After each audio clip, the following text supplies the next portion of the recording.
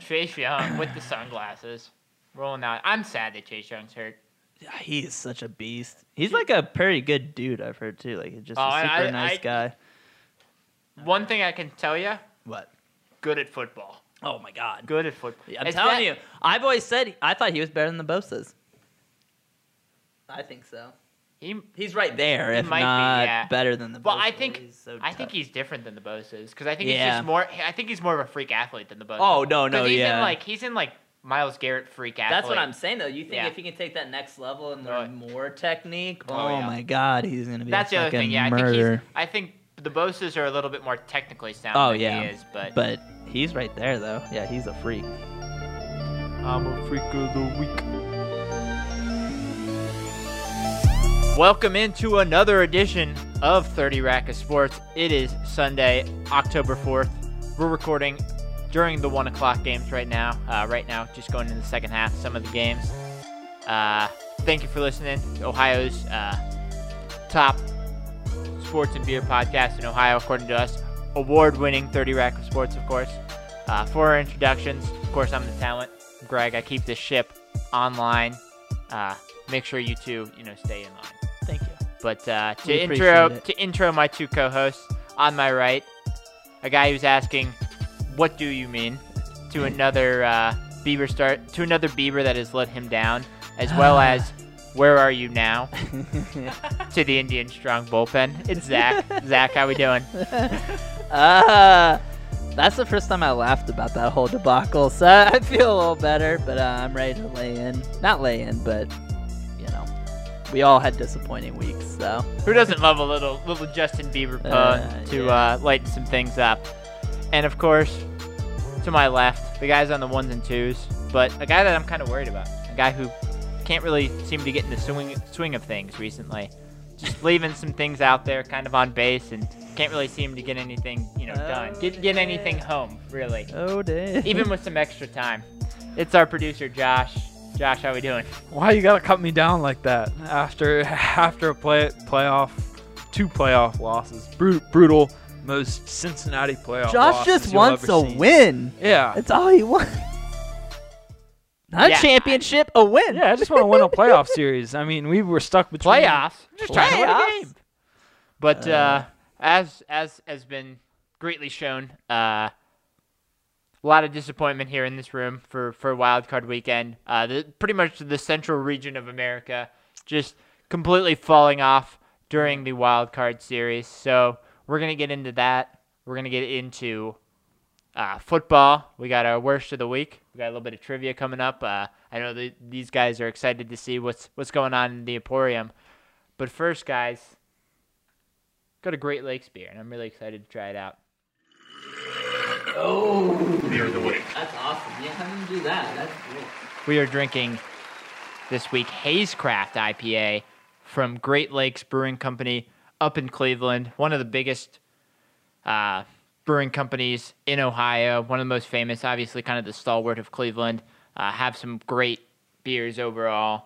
But this is one of their new ones, their new IPAs. So it's just came out the end of August.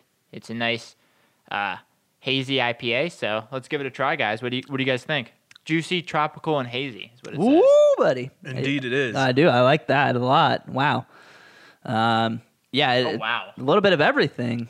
And then, like you said, it's got that juiciness, got that bitterness that comes in at the end. And it's got a little bit of a fruity taste, too. It does, yeah. Very nice. It's a very complimentary. This is not what you would expect from Great Lakes. Now, I know Great Lakes has a big line, but we all know, like, Great Lakes, they're known for, like, their porters or, like, things such as that. Yeah, they're Elliott Ness, they're Dortmunder, stuff like that, yeah. So this is a little bit of a change of pace. And I know. I've been counting down the days till they put out the Christmas ale. First pour of the Christmas ale at their brew company is October 22nd. So coming up here soon. We're coming. We'll definitely do this again. This is so different than that because it's kind of like that summery hazy IPA. And you're right. It's kind of out of character for them, but it's really good. I think honestly it's a great fall beer because you get the nice fruitiness. Yeah. I mean, it's a little bit heavier than your normal summer ales, but honestly, this is one of my favorite IPAs we've had on the show. I like a little bit of fruit in my beer. Obviously, I like the sour beers and whatnot, but do like IPAs. So when you can get a little bit of a fruit flavor from an IPA, I really appreciate that. It's a very nice beer to, take the ferry out to Put-in-Bay and just sit around out in the bars there. It is. It does. Has that. Oh, yeah, definitely. Island it's got feel. those Simcoe and the lemon drop hops in it. Kind of really balance that out. It's got 3 different types of hops in it, but I think the lemon drop hops really kind of add that fruity sourness to it. It does. But it's really good. Definitely a hazy IPA. It definitely is, yeah. Yeah, and if you're looking for it, it's released around Ohio in the 16-ounce cans and the 6-pack of the 12-ounce cans. So we'll not find it in bottles, but we'll find it in cans across the state, as well as on draft in their tap room up in Cleveland. So 6.7% ABV, maybe a little bit more alcoholic, probably pretty standard for about what you're going to get out of an IPA, but a really solid beer. And we've had some great beers the last few weeks, and this is definitely up there. So if you like IPAs, and especially if you like a little bit of fruitiness in your IPAs, this is the perfect one to try. It's not overbearingly hoppy, so if you're not too hoppy with your IPAs, only a 40 IBU. Yeah. But certainly a great beer. So if you're looking for a nice fall beer while you're kicking back, watching the Browns or the Bengals probably disappoint you, getting ready for Ohio State football, or watching the Bearcats, pick up a Hazecraft IPA because it's certainly a solid choice.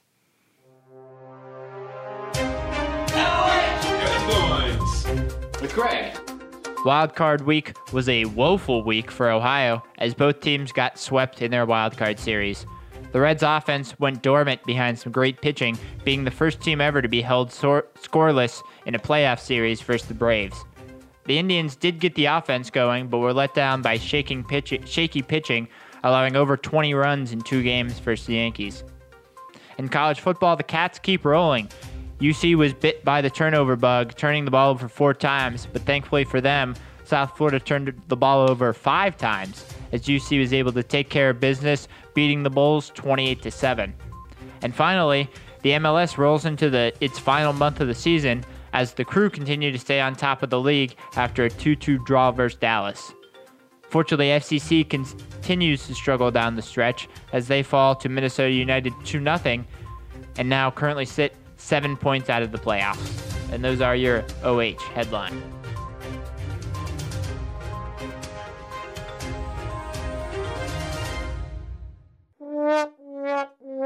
Alrighty, so it may not be Oktoberfest anymore, guys, but we are bringing back another edition of the worst, or the worst of the worst.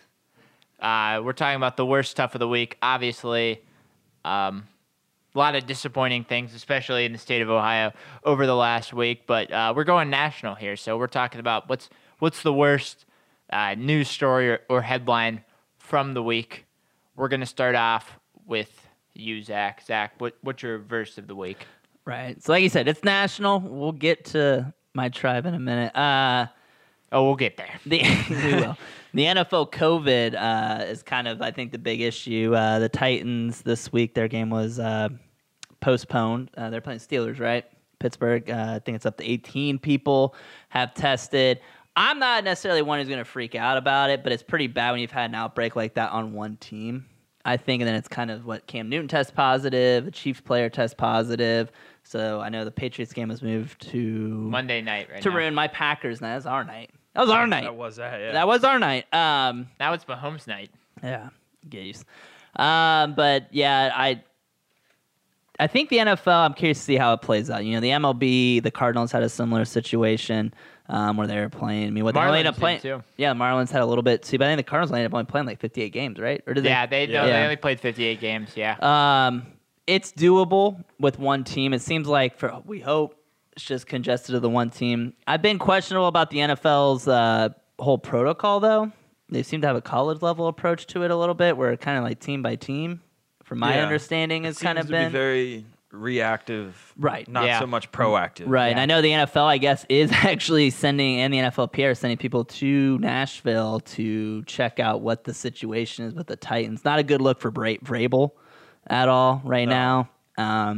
Well, it's not a good look for the NFL either. If No, you send no. people there to figure out what's going on. Oh, yeah. Yeah. Like, you should have already known what's going on because you should have been the one. This has been a week. It's been a week. Yeah, We're and talking now on Sunday. It's been like a week. Yeah, since and this they stuff's keep come out. getting, new positive tests every day. Yeah. I think it's something like 10 players and 8 staffers. So it's kind of going through the lineup, which is one of the things that worries you when a few people from, especially quarterbacks on both the Patriots and the Chiefs testing positive. They're right next to the, obviously getting the snap from the center, handing it off, throwing the ball to wide receivers, maybe throwing a pick to, DB, so all over the field. So it'd be interesting to see if it's actually, false positive or not, or how far it's actually spread. I know there was another issue. I believe it was the Lions game. There was a false positive as well. There was a false positive, so there was something going on there. So it's just kind of been a shit show the last week in the NFL. It's not surprising with the way NFL has run things under Goodell. Anything, it just not great. It doesn't seem great. Like, we all gave Manfred crap, and now they're moving. Baseball's moving to the DS, where they're all going to be bubbled now, and that worked out for the NBA. You can, but at least they made it through, right? And I think you can give Adam Silver credit because, like, at the very, very bare minimum, he at least was like, "This is our plan. This is what we're going to do. Right? This is how we're going to do do it." it." They haven't. Them in the NHL didn't have any positive tests for the NHL last. too. Yeah. The only big issue with the last month and a half with the bubble was the one player having someone into their room, and that was it. Right. And that was like a 2-day story. And the only other thing I'm going to say is, you've also had coaches leading up to this, like Gruden, Sean Payton, not even wearing the mask, really. Yep. Right. And, you didn't see that in baseball. Like, all the managers, anytime you saw the cameras in the dugouts, they, this was a player playing. Everybody had masks on. The only they fined them, and they did come down on them, but still. Yeah. There were some hefty fines. Yeah, they were hefty. Between maybe 5 parties that 2 weekend. Yeah. Week 2 weekend, it was over $1.25 million worth of combined fines. I mean, they're trying, but I always knew it was going to be harder. Yeah, exactly. Exactly. Greg, what's your as we Sorry, we're watching football. We are live watching the Browns Cowboys. Zeke might have fumbled, so I think he's down, buddy. You shut up. But my worst of the week is a team that you actually brought up, a team that tried to single-handedly take down the MLB season, a team that tried to destroy the integrity of football or the integrity of baseball, a team that has done everything the wrong way and has somehow been given championships. They beat your Cubs because of it. You're talking a lot of shit for a guy. He's not wrong. I mean, he's not, but a team that beat the Cubs. Swept the Cubs. It's the Miami fucking All Marlins. 3 of our teams got swept in an embarrassing format, so I'm not necessarily making the Miami fun Marlins of you. traded away their 3 best players for differing returns, and the Cubs, chains and everything, could not figure out how to beat them. Unbelievable. Derek Jeter's getting all this praise. I hate it's Derek one of these Jeter. things that is like he deserves no praise. Yeah, no praise. over the course of 162 games, I think they would have fallen off. They got lucky here, best of 3 series, but I think when you get into the thick of things, I think they'll lose. But it's annoying to see, a lot of us. Cubs went 108 years without winning a World Series. Indians have gone since 1948. 71, soon to be 72 years. Yeah. But, and then you look at the Marlins, who have never lost a playoff series in their history. And you're like, must be nice. Yeah. Must be nice. To be fair, though, or unfair to the Marlins, though, every time they've won 97 and 03, they win the series, right? They blow it up. Yeah. So, they really haven't had opportunities to lose this series. They wait till they're really damn good. I don't even want to talk about 97, but, Yeah. But the one thing that I will say is... Thank you. If they do it this year, I don't know if they'll blow it up because I think they have about 20 guys on the minimum on their roster right now. I'm not going to lie, I am kind of just rooting for them because I would love for that to be on the Dodgers right now who just look unbeatable. Right. That if they got beat by the Marlins, I would just laugh so hard. You look at and the other problem that I didn't bring up about the Marlins is every other inning, John Shambi would bring up the Steve Bartman seat. We know. Oh yeah. We know what happened. Yeah. I mean, that's so You know old what now. happened. You guys won a series. I mean, We it's know what over. happened. All that curse shit, we don't need to hear about anymore. I saw ridiculous. people bringing that up constantly on Twitter too, that's and when- he kept bringing it up. Like, Why? come on, You let it won, go. You won. That's when I first started to really get into baseball because I remember watching all that. Everybody remembers the and Bartman. I was like, because I was a big Sammy Sosa fan, of course. Let Sammy back in Chicago, by the way.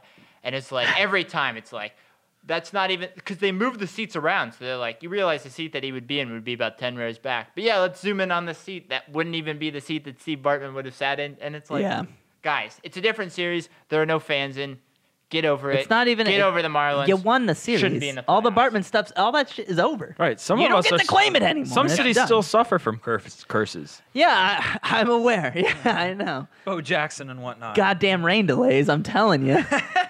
Get out of here, Josh. It's only been since 1990, but we'll get to whatever worst of the week is. The Browns and Kareem Hunt look to have scored another touchdown. Is that 28 points and about a quarter and a half? The Browns Browns not on are our rolling. not on our Everybody worst. picked the Cowboys. Everybody picked the Cowboys, and the Browns are fucking rolling. Look at them What go. team is this? I don't know. Woke up feeling dangerous in Texas. It looks like. All right, Josh, you wanted to talk some shit about Cincinnati coaches? Yeah, I mean, you can do that pretty much every week. Yeah. Any day. Pick a day of the week, really. And I'm not putting all blame.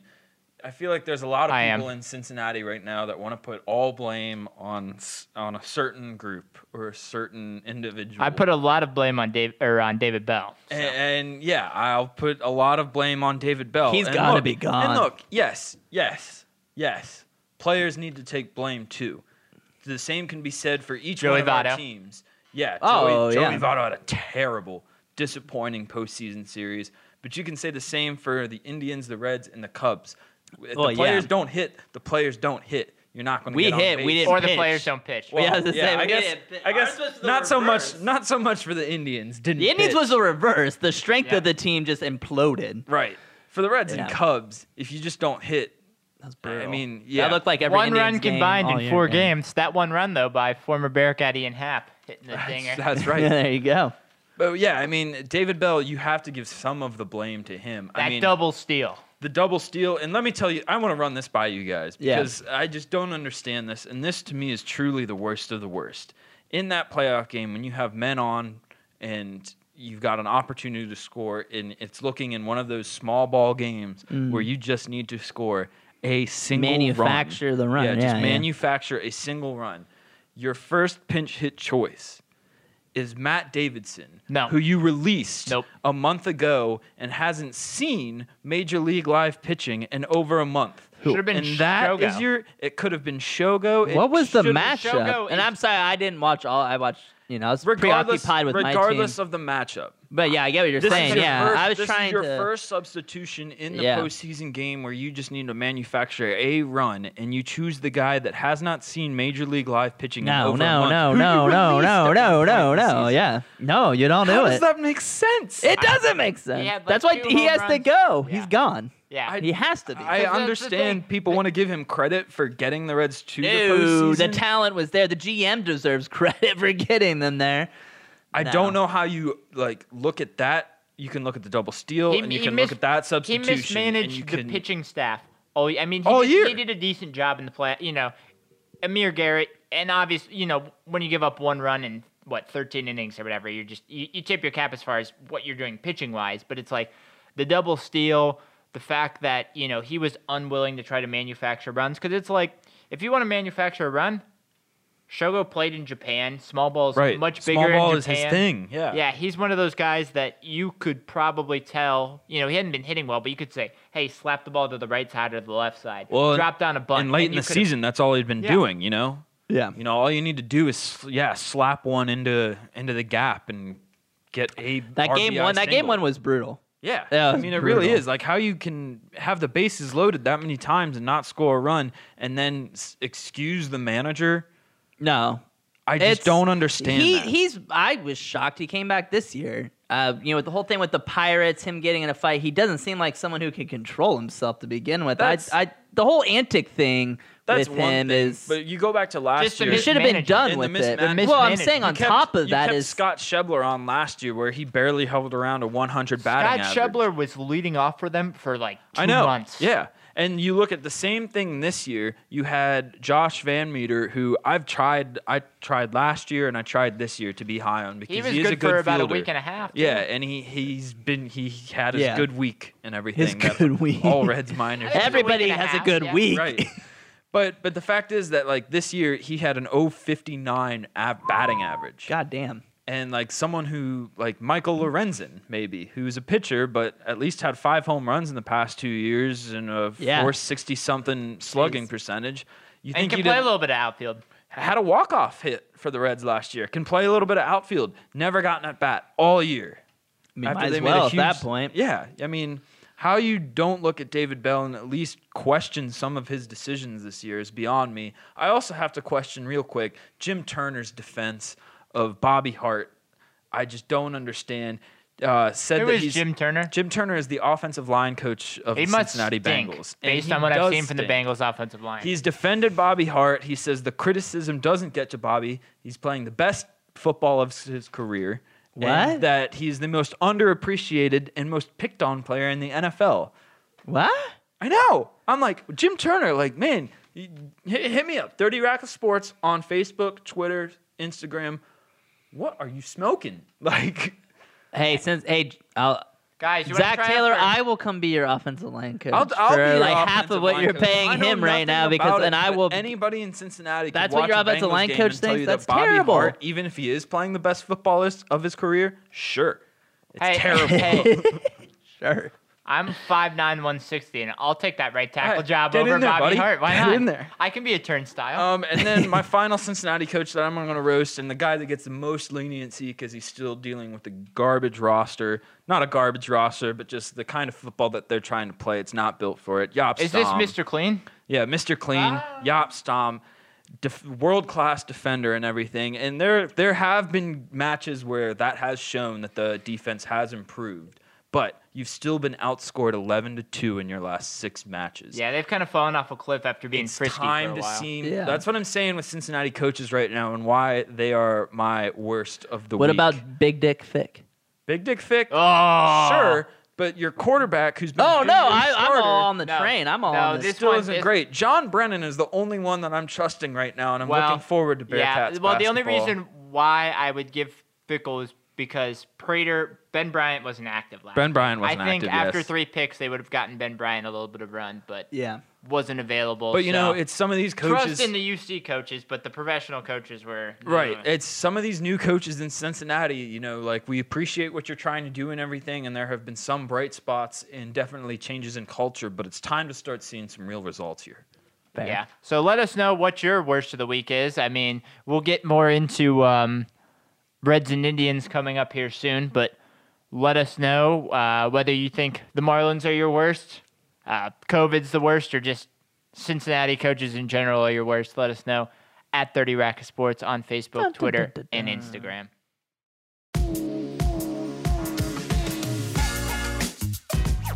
All right, fellas, I'm going to let you know what's brewing in Ohio. Bear with me. We've got a lot this week. Whoa. A lot going on.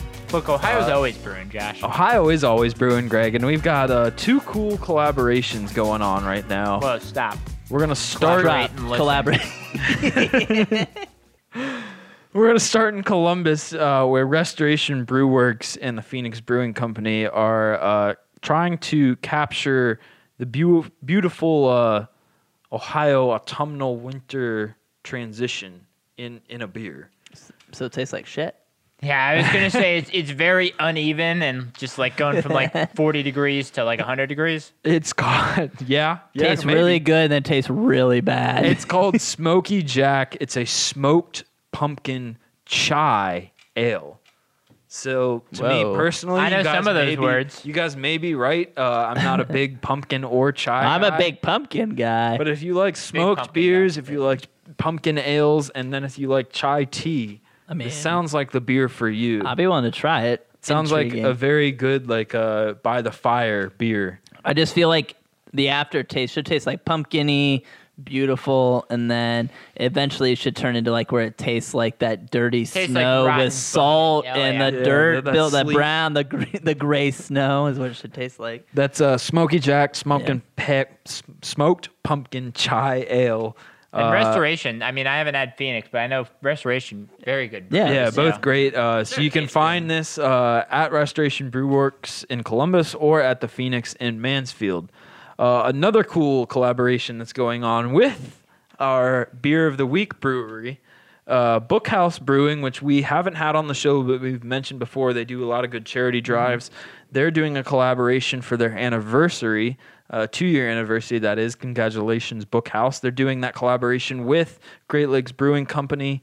So what they're kind of going for here is like a Nutella pastry. Oh, okay. Because I was like, is it like raspberry? Yeah, no, it's like, it's not like it's like a chocolatey pastry thing. And instead of their regular master of baked goods, they're going with like a very diverse malty hazelnut cocoa molasses thing. So it definitely get your Nutella flavor out there. They said it's very accurate to the Nutella flavor, so a lot to look forward to there. 2 great collaborations going on. There's also, if you guys have ever gone out to the Youngstown area or traveled out of Ohio to the New England area of the country, you'll have to go past 2 lakes, one a meander reservoir on 76 there, and then before you get to that, there's Lake Milton. Well, Lake Milton has a new brewery. The Lake Milton Brewery, it is opening October 14th. You can make your way out there to the nice little lake village they have out there. There's lots of other establishments there that you can get to on Mahoning Avenue. They've got a lot of cool stuff there, including their very intriguing flagship beer, a all-natural orange vanilla creamsicle ale. Oh, that sounds awesome. Good. Jeez. So cool stuff there. And then, guys, our podcast is actually in the brewing news this week. What? We're coming up on 1 year of 30 Rack of Sports. Seems like it was just yesterday. I was dissing you guys in our intros. It seems like just about an hour ago, too. But But one of our very first breweries that we had on the show was 13 Below Brewery here in Cincinnati, and they're having us out this week to choose their flight of the week that they do each week. So it is the 30 Rack of Sports podcast flight of the week. Let's talk about what we're choosing. There's four beers that we're choosing in this flight. Yeah. Zach, you want to start us off? Oh, yeah. Honestly, I'll have all their beers there. I have had all of them. But I'll tell you what, as I said over, I was going to say, I settled into one. Anybody who knows me, I settle into one. You know, and any place I go, I settle into one. I really love the West Coast IPA. That is pure IPA to the nth degree. Nice bitterness, but it has a little smoothness to it. Really enjoy that. So that's my pick, is the West Coast. I've also drinking a lot of these beers. Do like the IPAs, but I'm someone that likes, you know, both light and kind of heavy beers. So I occasionally like to find something in the middle, you know, red ales, amber ales, stuff like that. So I picked another award-winning beer, like the West Coast IPA. I picked the Gravenstein Amber Ale. And, you know, it's one of those things, if you're not trying to look for something too light, but you're not maybe an IPA or stout guy, an Amber Ale is kind of a nice middling, you know, about 6% alcohol, and it's got that nice American and Belgian yeast, kind of that differing flavors that's a little bit heavier than your, you know, light Kolsch lager beers, but not quite super heavy. So it's definitely kind of a good middle ground. And like Greg said, both of these were award-winning beers. We should point that out. Cincinnati King of the Hill that they've had. We've actually participated in one of those, which was fun. By the way, Cincinnati was also ranked 2020 drinking's best place to go for beer. Well, it's because of local competitions like that. Yeah. Oh, it's insane. If you're winning stuff like that, you're one of the top. What I'm saying is, it's not just like when you say since they won Cincinnati, and they're like, no, this is the best beer drinking city in the country per multiple things, and they've won 2 awards at those. So well, and what's cool about this flight that we're doing is you guys, I think, have chosen 2 of the most flavorful beers, and then my beer that I'm choosing is the Lock and Dam number 37, which is the Lock and Dam on the Ohio River. Right outside the brewery there. Yeah. And it is a Scotch ale. a great Scottish beer that has a lot of flavor to it. Really like it's a good one. The flavor of this beer, I think, is extremely. It's just very unique and very on point to a Scottish ale, and that flavor, I think, is second to none across any Scottish ale you'll find in Cincinnati. And then rounding out our fourth beer, we had to choose they call it the closest thing. Because I love the name and I love it. It's great. Because I'm sure if you listen to our podcast and you are associated with a brewery in Ohio, or if you go to your local brewery, sometimes you just want that light beer. Exactly. Like, what's the closest thing that you have to a light beer? They leaned into it and they did a very good one. You bring your buddies that aren't craft beer guys, and they're like, well, like if I like Bud Light, what would I like here? Yeah. What's the closest thing to that? Well, they were just like, all right, let's brew a light ale. Yeah. And so closest thing, and it's just that light beer. It is good. It's a very good beer. It's good for guys like us if we're just sitting around on an afternoon like today watching football. It's light. That's what you want. It has a nice taste to it. Nothing fancy, but it's good. And I love the name. I love that they're just leaned into it. They're like, It's one of those things that your Bud Light friends would like, but it's something that you would enjoy too, a little bit more flavorful. And as Josh said, if you're spending a weekend getting upset about the Browns or Bengals, although they're both winning right now. Can't be upset this weekend with those boys. You can kick back a few of those and not feel too bad about yourself because, like you said, it's the closest thing that you would find to one of those light beers. So we've got the closest thing, the Lock and Dam number 37, the Gravenstein, and the West Coast IPA is your 13 Below Brewery. Flight of the week.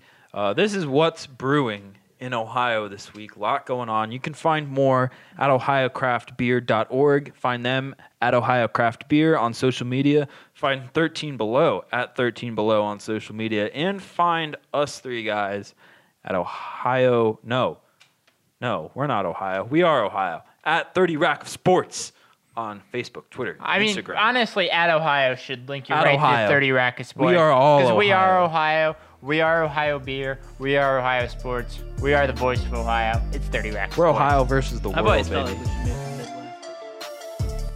Midwest. We said we'd get to it. Fortunately, we have to get to it. We're talking the wild card round of the playoffs in Ohio. Some disappointing series for the Reds and the Indians, both getting swept. But we're going to try to dive deeper, talk about the seasons as a whole. Talk about, what's to be proud of, who's to blame, and kind of where do these teams go from here. So, Zach, we'll start with you first, being the Indians fan.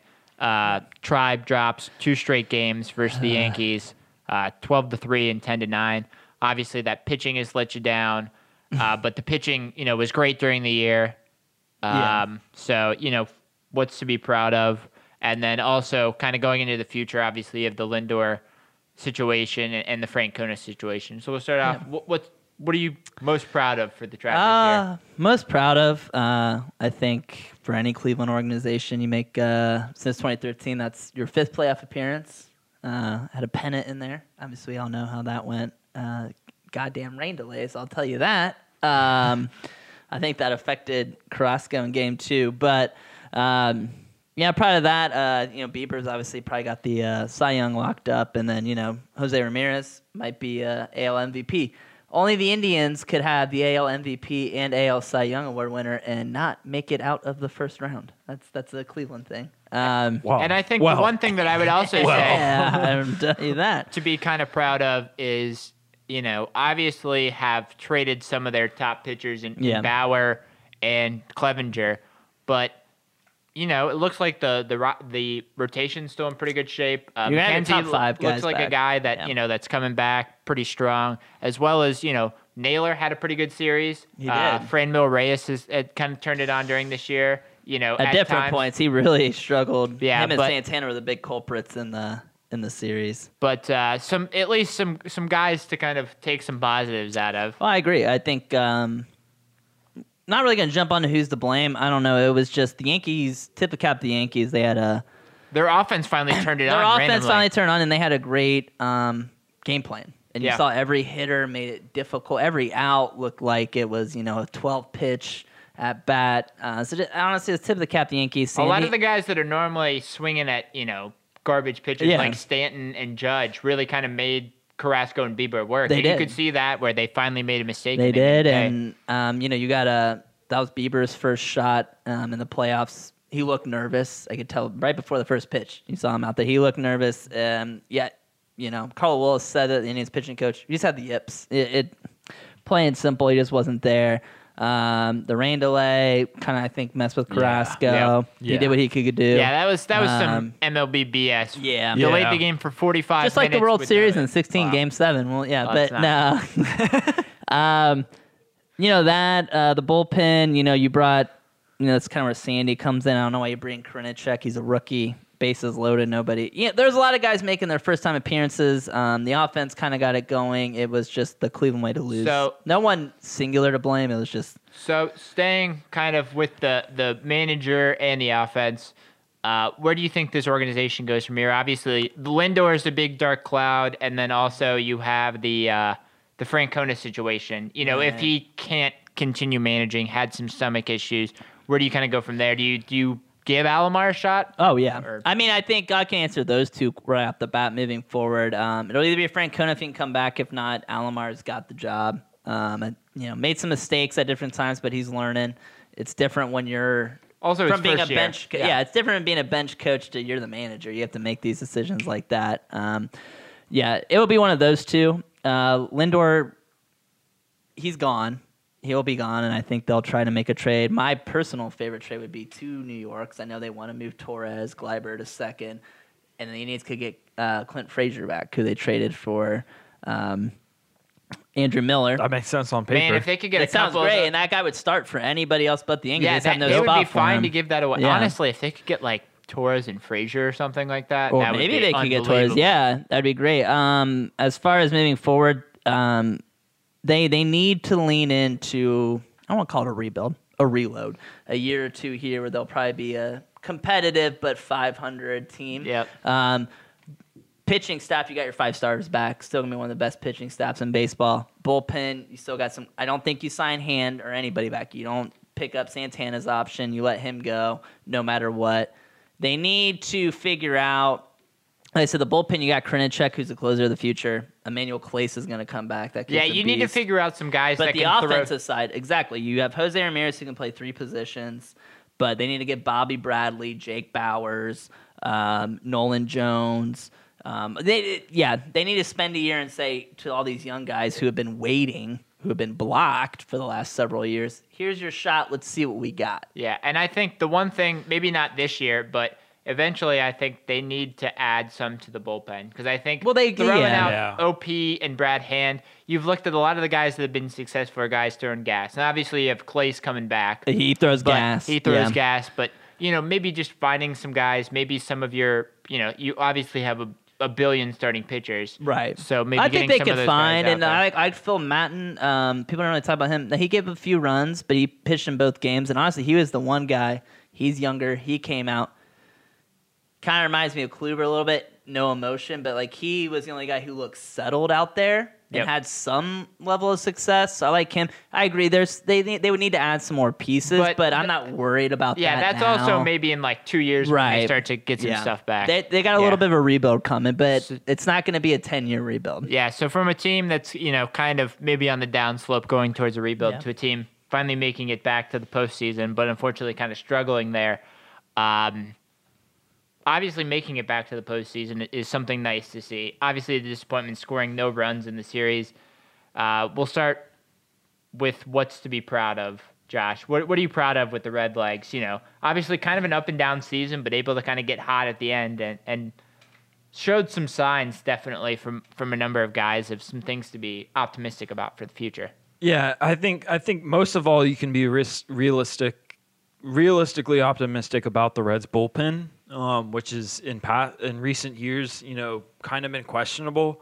But I think you've got Michael Lorenzen, who's going into arbitration, his final year of arbitration this year. If you can get him back for one more year, he signed the 1-year contract for a little less than expected this year. If you can get him back and you can get Amir Garrett back, I feel like you've got a solid base there in your bullpen. You've obviously got a good solid base with your starting rotation. Obviously, the big free agent question going into the offseason is whether or not you re-sign Trevor Bauer. Yeah, which we'll get to in a second. I'm a little more optimistic than most people. You've also got Nick Castellanos, who's available to opt out this year and next year before he would go on to his third year and fourth year with the mutual opt-out. But you'd have to think, probably with the way COVID's taking everything, I would feel decent about him coming back because of the uncertainty. Yeah, that's kind of it's going to be a tough market for the veterans. It's going to be a tough market. It's going to be a tough market for the veterans. I don't think just because the way, Cincinnati sports go, I don't think a lot of people are optimistic about these things, but I think you have a little bit more room to be realistically optimistic this year for a lot of these guys. And Castellanos, unlike Moustakas gives off the vibes that he does want to be here and he enjoys it here. Castellanos, I don't always get that vibe from him, but you have to think, even from guys like him and Bauer, not having the regular year this year and having it go the way it did, you'd have to think that they'd want to come back for at least one more real year to see what they can do in this division. So before going into, what they're going to do next year, I guess with a tough offensive spot, obviously you've talked about David Bell, some issues, so obviously some guys not showing up.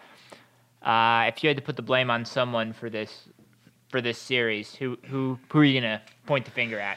If I had to put the blame, I don't think you can put the blame on a single person or group. I myself am a big, you win as a team, you lose as a team. And I think the Reds have been very humble in their loss here and have looked in that fact. I think they're tight as a clubhouse and everything, and that they do win and lose as a team. And they are, by all accounts, there's been many accounts that the Reds are behind manager David Bell. And like I've said in the beginning of this podcast, I'll probably say it again by the end of this podcast, and I'll probably say it again next week. Bring in Barry. We'll get to that another time. We'll get to that. I have a lot of thoughts on that, but we'll get to it another time. The part of winning and losing as a team is that the Reds just didn't hit. I mean, you broke 0 runs. Yes. You broke the record. You went 22 consecutive innings without scoring, the longest streak to be in playoff history for the MLB. And really, what sucks about that is that both teams went 1 for 14 with runners in scoring position. I mean, neither team really hit. Obviously, Atlanta has the explosiveness in their lineup to convert the runs. The Reds don't. But at a certain point, you have to look at all the situations. The Reds had runners in scoring positions. The Reds had bases loaded. Twice in the extra innings, they had bases loaded. And it's just like, at a certain point, yes, the players aren't hitting, but is the manager doing anything to manufacture? In that type of game, you need to realize it's postseason. Nobody's scoring here. You're in a pitcher's duel, and you're going into extra innings. You just need to manufacture a single run, just one, and you'll probably be okay. Exactly. You'll at least extend the game at the very least. And you could not do that. That both falls on the players and the manager. I mean, we're talking about a manager. I know I brought it up in the worst of the week segment, but we're talking about a manager who pinch hit Matt Davidson, a guy who the Reds released at one point this year, hadn't seen major league pitching in over a month, in just about a month. Yeah. That was our first pinch hit out of all the guys on the bench. Yeah. So you have to look at those things and you have to question those. I'm not asking for anybody to be fired. I'm not asking for anybody to be cut from the team. But you really have to look at those situations and wonder what the heck was going on there. I will say it was a classic Cincinnati loss. I mean, from the players, at a certain standpoint, the Reds had 11 hits in that game. It's not like you can say the Reds didn't hit. They had 11 hits. Yeah. They had plenty of chances. They got off to a great start with a leadoff hit from two singles in their first 3 hitters. Senzel and Castellanos both got on in the first inning, and it's just like off the first pitch even. And it's just like, wow, all right, the Reds have come to play. And then from that point on, it was just like, all right, this is just a classic Cincinnati playoff game where we get all these chances and just blow them in the most unbelievable way. So, like I said, I don't think anybody deserves specific blame there, but you've really got to question some of the decisions that are being made. Yeah, so I guess going on from, going from here, what are your expectations for the new season? I would guess they probably wouldn't make a change at the manager position, but what are your thoughts as far as, I guess, Castellanos, Bauer, and then what else you think this team needs going forward? I think the Reds need 1 or 2 serious bench players, which they might already have. They might already have that. I mean, you look at a guy like Michael Lorenzen, who hit like 260, 280 in his past 2 years previous to this, but then didn't get an at bat. I mean, as a pitcher, yes, but we're talking about a guy who had a walk-off hit. And he had, 2 grand slams last year, or at least a grand slam? Yeah, he's had 5 home runs in the past 2 years, and then with the way that hitting was going in the middle of the season, at times up and down all you'd think season. You'd be trying to get any sort of run in. So again, he's going into arbitration. Castellanos has to opt out, and then Bauer. I think if the Reds sign Bauer and get rid of Alan Zinter, the hitting coach, then they'll be in a good spot. All right, so I have to talk about Alan Zinter. Alan Zinter, over his last 4 years, I believe his team's ranked 28th or lower in hitting. I can give you this. Alan Zinter in 2015 with Houston, 250 batting average, 21st in the league. 2016 with San Diego, 235 batting average. 2017 with San Diego, 234 batting average. His 2 years in San Diego, they were last in the league in batting average, and then in 2020, the 212 Reds batting average was also last in the league. So we're talking about a hitting coach who has been last in the league for the past 3 years. Get rid of him. Bring in you've got a great pitching staff. Yeah. Great pitching staff. Right. You have the talent. Get the staff in there, and why would you even hire this guy? I know. I don't know. Hire Mike McGuire. I mean, he needs that Ty Van Berkelo who's been there for hire Barry Larkin. Hey! Even I know everyone wants him to be the manager and everything, but hire him as a hitting coach. He was a great hitter. There you go. Hire someone that hasn't been last in their job for the past 3 years. You've got it there on paper. Yeah, but I mean, Barry Larkin was a good hitter, but he didn't win an MVP or something like that, did he? He might have on that one. Oh wait, year he won an MVP. Wow. So maybe he would be better than this guy that's been last in the league for the past 3 years. So get rid of that. Re-sign Bauer. I think it's more in the reach than Reds fans want to think. It's also a 1 year deal. It's a 1 year deal. Because that's all he said he was going to sign. Which is stupid. And if Castellanos, if at any point Castellanos says, I want to walk, you re-sign Bauer immediately. Because you've got outfield depth. Let's not kid ourselves here. Yeah. So I think the Reds' future is bright. I think the Indians' future is bright. The Indians' future will be bright. Eventually, after they might have to do. I won't call it. It's going to be a couple. I agree with you. It's not a total rebuild, but they do need to reload here. Yeah, it's a couple year job, but yeah. Yeah, so I mean, it'll be interesting to see where the Reds go from here. I think there's definitely some bright spots. The future, at least, is looking up to see a decent team, at least a team that's going to be competitive, and going to be in it for a while, which is really, as a fan. Especially if a fan of a team that's not in a huge market, you just want to see them competitive. All you can ask for, yeah. Yeah, so will be interesting. Give us your thoughts on the Reds and the Indian seasons. Were you pleased? Were you disappointed? What are you looking forward to next year on 30 Rack Sports on Facebook, Twitter, and Instagram? Real quick, we're through the wild card series. What do you guys think in World Series matchup? Oh, yeah. I'm going to go Yankees-Dodgers. I'm staying with Dodgers-A's. I'm going to go with you, Yankees-Dodgers. Going old school here. We'll see. That would actually be a fun old school series. It'd be fun, yeah. Yeah. I think Dodgers win that, though. And now, Zach's reciting the count.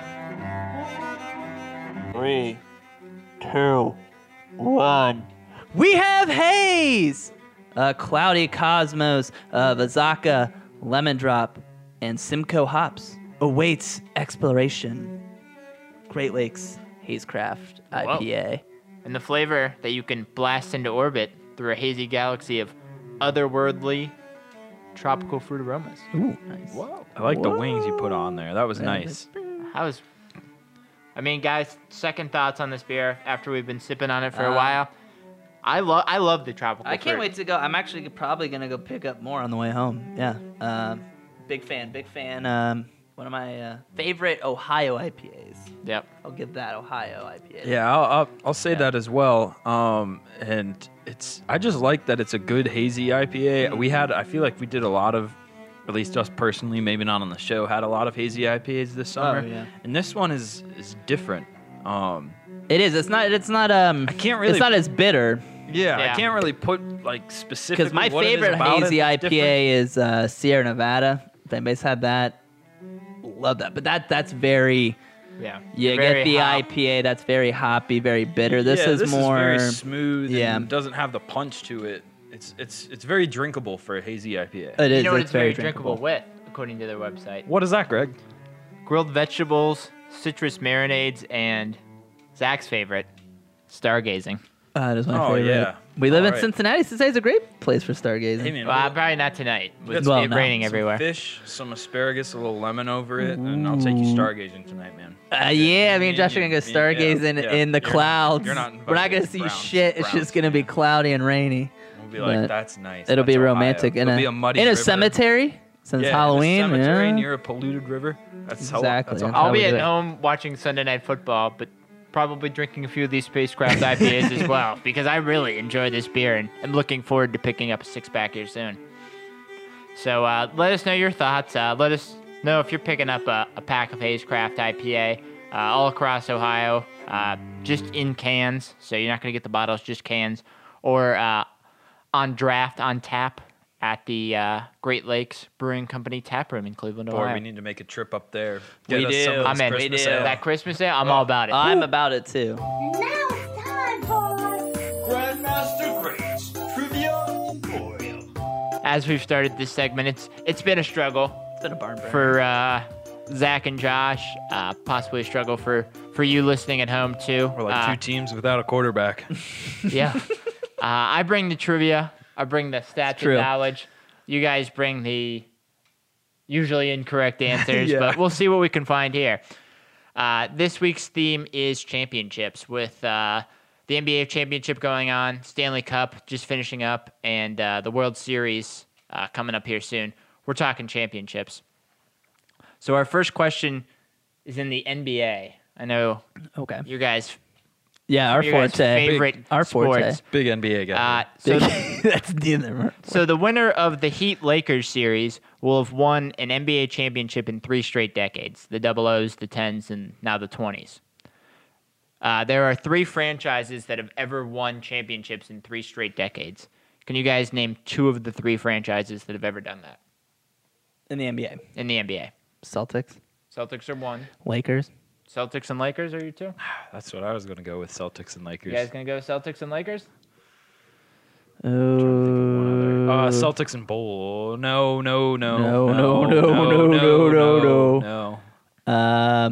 Yeah, I'm gonna go Lakers. Yeah.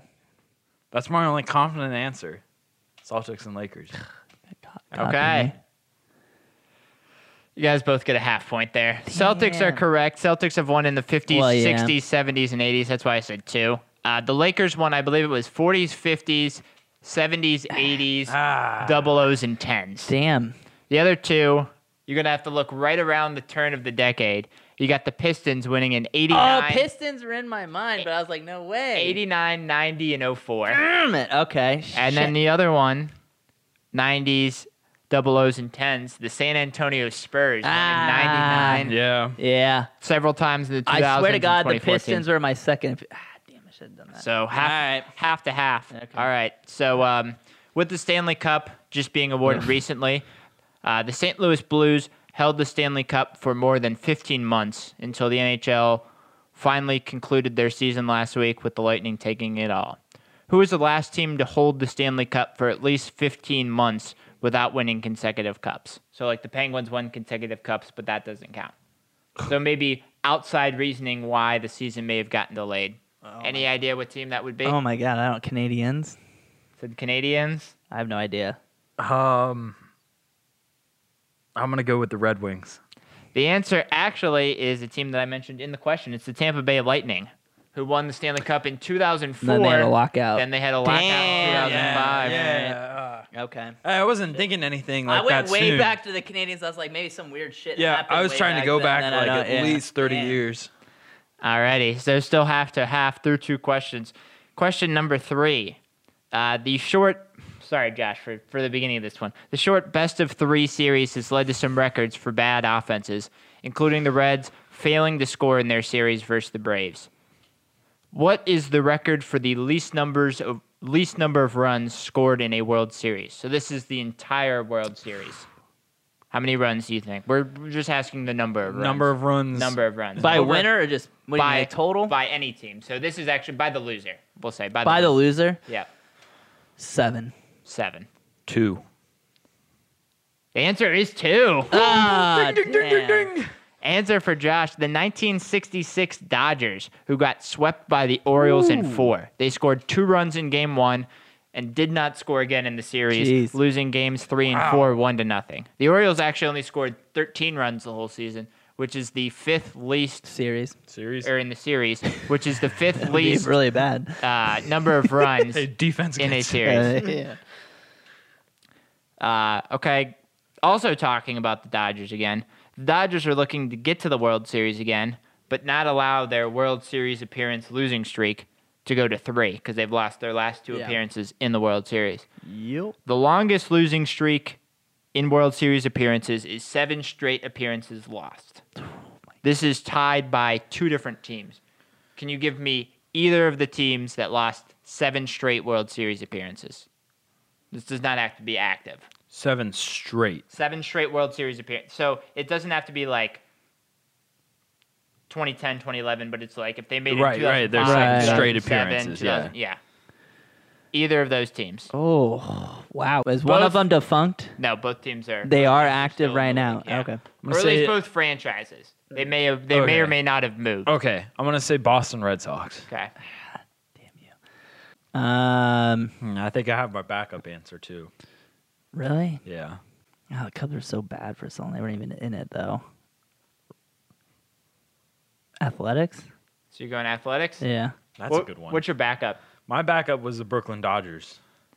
So you guys both should have gone with your backups. The 2 answers are the Brooklyn Dodgers and the Chicago Cubs. Oh, man. Damn it. Oh, man. The Brooklyn Dodgers lost in 1916, 1920, 1941, 1947, 1952, and 1953 before winning in 55.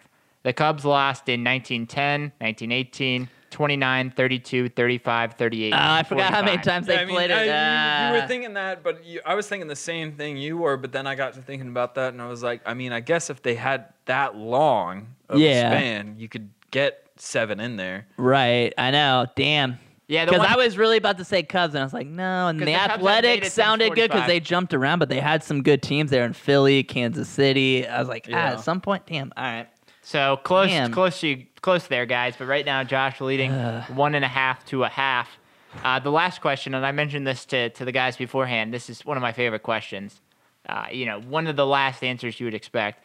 So this year, Tampa, Miami, and LA have a chance to join the group. But currently, there have been 18 different times for 7 different cities where a city or metro area has won multiple championships in the same year, including Cleveland in 1948, where they were called the City of Champions for that year. Yeah.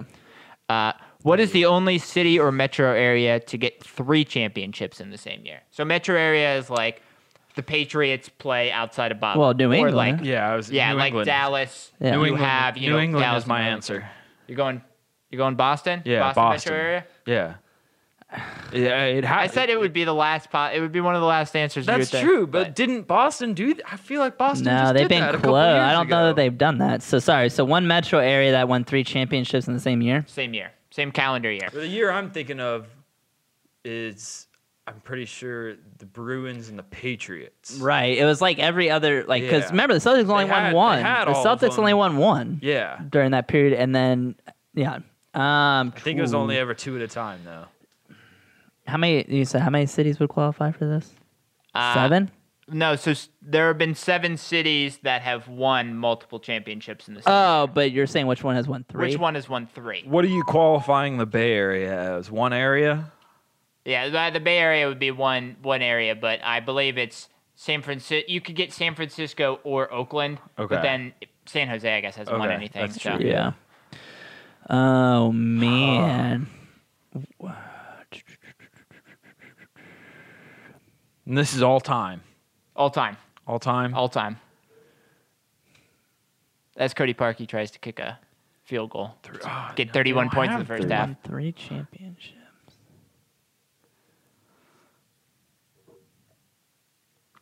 All right, I'm going to need your final answers. 5. I'm going Miami. Miami. 4. Houston. Houston. You guys are both wrong. We'll give you a quick hint. So it was 1938. So that was before God. that was before the NBA had started. Right. And the NHL only had so many teams. Okay. Boston? So you think they only had 4 teams in the US. Do you know any of those original 6 teams? We have the Rangers? No. The Bruins? No. The Blackhawks? No. No way. It's not Detroit, is it? The answer is Detroit in way. 1938. What? The Red Wings, Tigers, and the Lions all won. 1938. Damn.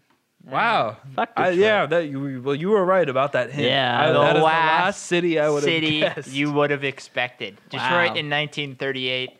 That's Grandmaster Greg's trivia. Let me know what you think. Motor on, baby. If you have any trivia questions, be 3 sure to to 2.5 DM. now. We still got a barn burner Yep. going on. Be sure we're to. going now. No, it's actually 3-3 now because you got a half point. That's right. You had a half point, so, So we're it's tied up. 3-3. We're all knotted at 3 all nice. time now. All knotted up at 3. Both guys winning 2 of the. 2 of the. It's getting 4. hot in the Emporium. Yeah, 2 of the 4 Emporium. So be sure to reach out to us if you have any trivia questions at 30 Rack of Sports, Facebook, Twitter, Instagram.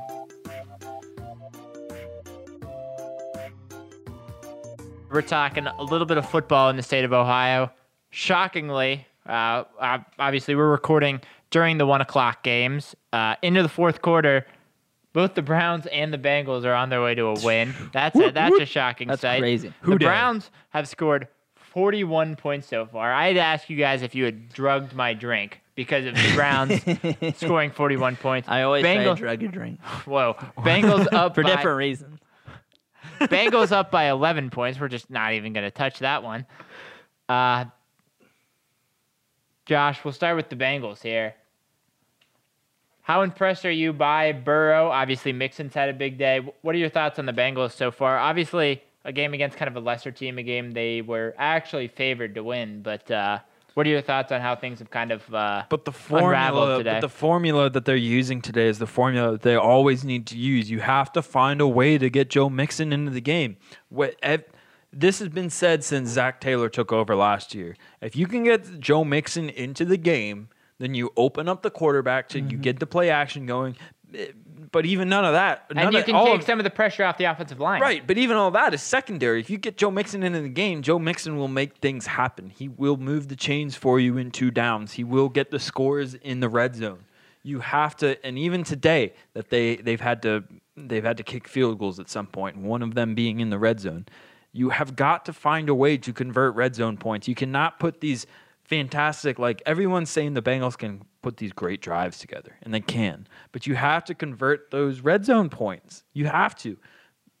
Positives today, though, is that if you can have confidence at the offensive line position and you can open up the game for Mixon, then you open up the game for the entire offense, and everybody benefits. This is the first time I've seen Mixon actually run free all year. Yeah, it's amazing. Have any impact in the game. And when he has impact in the game, the Bengals are a good team.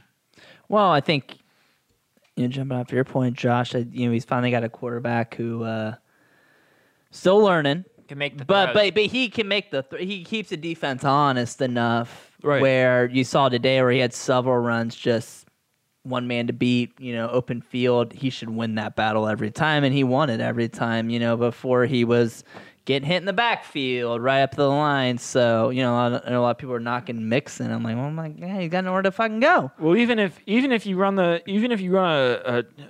two-man backfield with Bernard and Mixon out of the shotgun, maybe then you have 2 great options at just on the backs alone at receiving. They there. both catch the ball well out Right. the I backfield. mean, if you can continue to open up the offense, and opening up the offense starts if the offensive line plays with confidence and gives Mixon his lanes. If Mixon is in the game and making an impact, that's the key. That opens up the rest of the offense to run the offense that is built for this team. Yeah. And that Zach Taylor wants, believe and hope that he wants to run for this offense.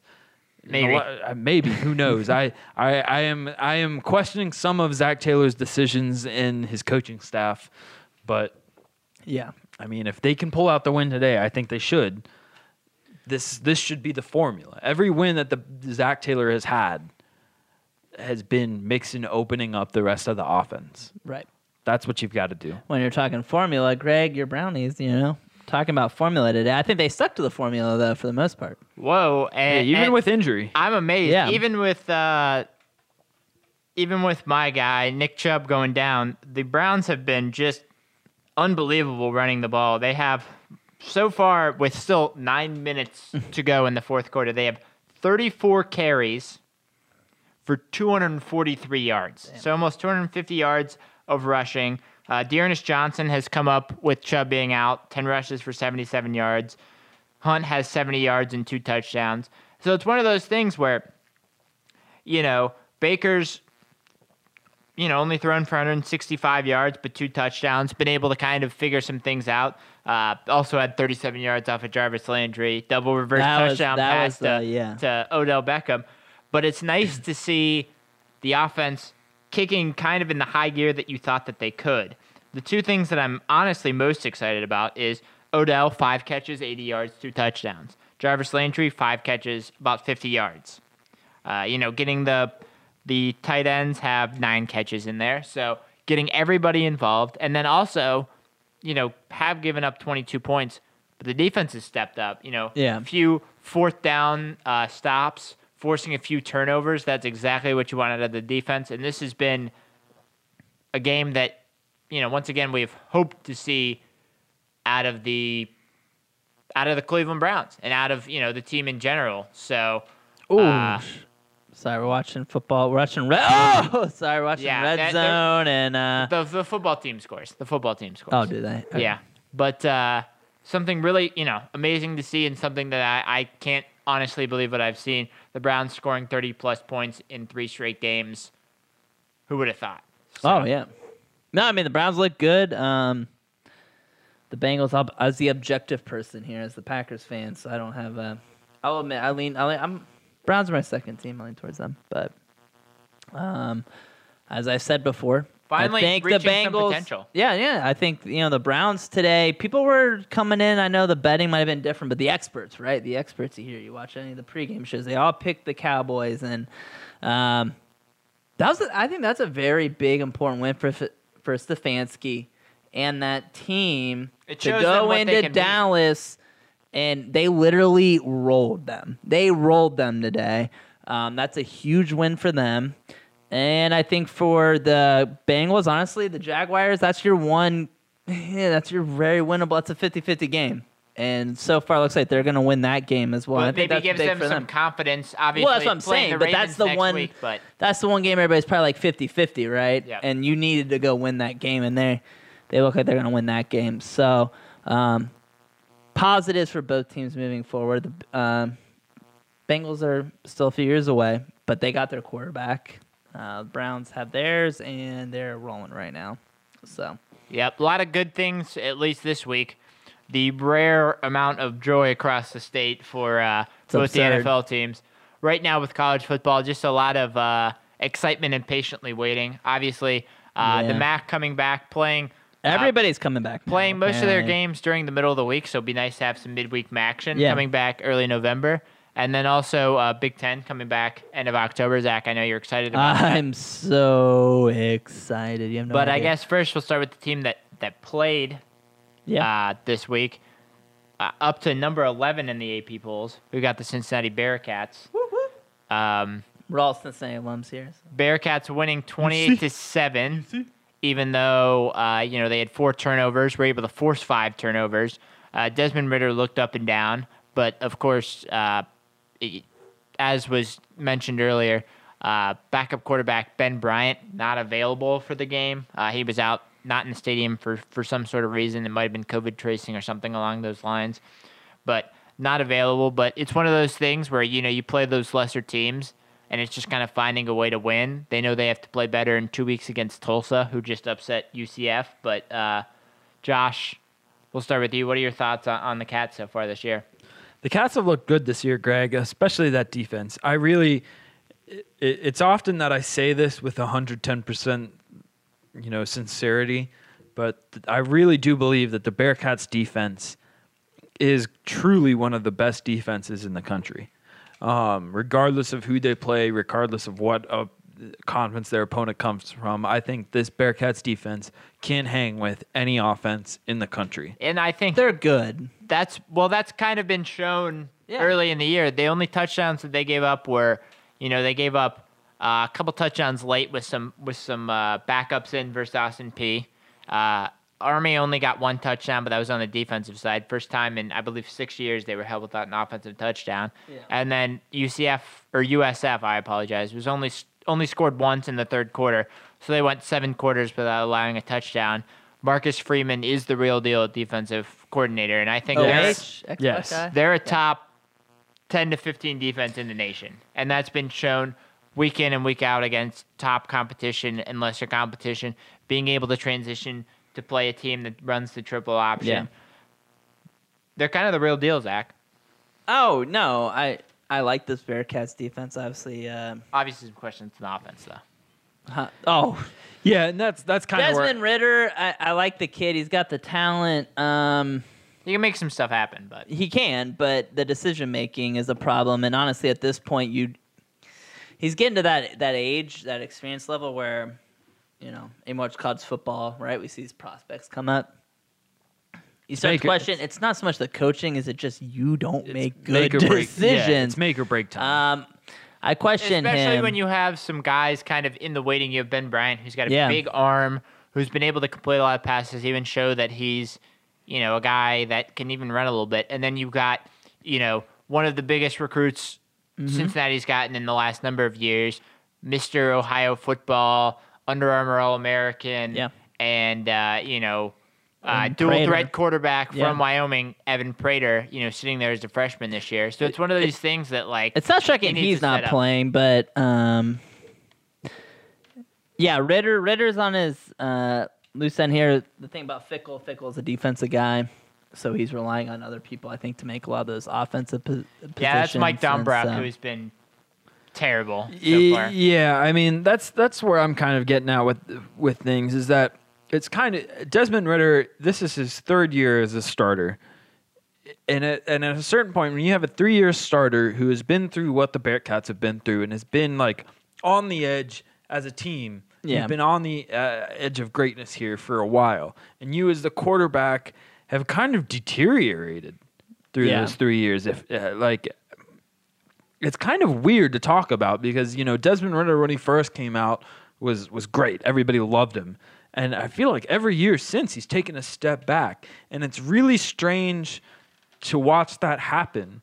It's not something that you see a lot, I feel like. And I think it is because of, some of the offensive coordinating. And I think the other thing is, as a freshman, you saw he was a guy that could get out of the pocket, but a guy that couldn't throw the ball well. And you were like, well, he's a redshirt freshman. He has some skills.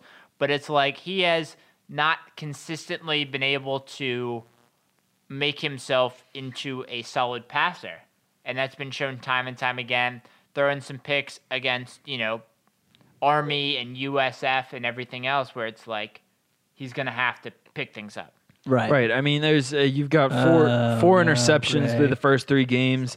You've got to tighten that up. I mean, you can beat some of the teams that you're beating now, and you can get through the American Conference with that. But we're talking about the Cincinnati Bearcats, who have a chance to maybe break into the college playoff. Right. But you're not even going to get a glance at that maybe if you're throwing the picks against the teams that you are now. Yeah, you're not going to get past beating the American into the ground. Conference. Yeah. There's some of these teams that you need to beat into the ground. Mm-hmm. And like I said, the Bearcats defense is handling that perfectly. Yeah. I mean, they've only given up 3 touchdowns all year through 3 games.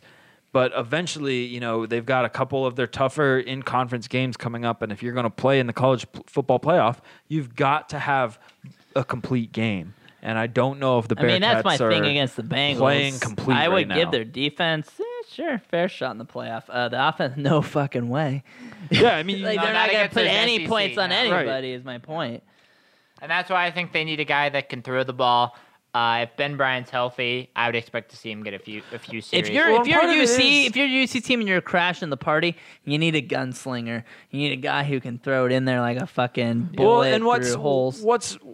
What's disappointing about this whole thing is that you have the complete team otherwise. Yeah. I mean, you have one of the best defenses in the country, and then between Jared Dokes and Charles McClellan, you have two great backs right there. Yeah, you have a nice stable of backs. Yeah, you have, I mean, even beyond them, you've got some good backs. You've got a great house back there in the backfield. If you can get a quarterback in there that can command the offense and make smart decisions and play a complete game, then Cincinnati really is, I think, one of the more dangerous teams out there. However, without that commanding quarterback, I think Cincinnati is just another mid-major. Yeah, exactly. And I think we'll see that coming up here.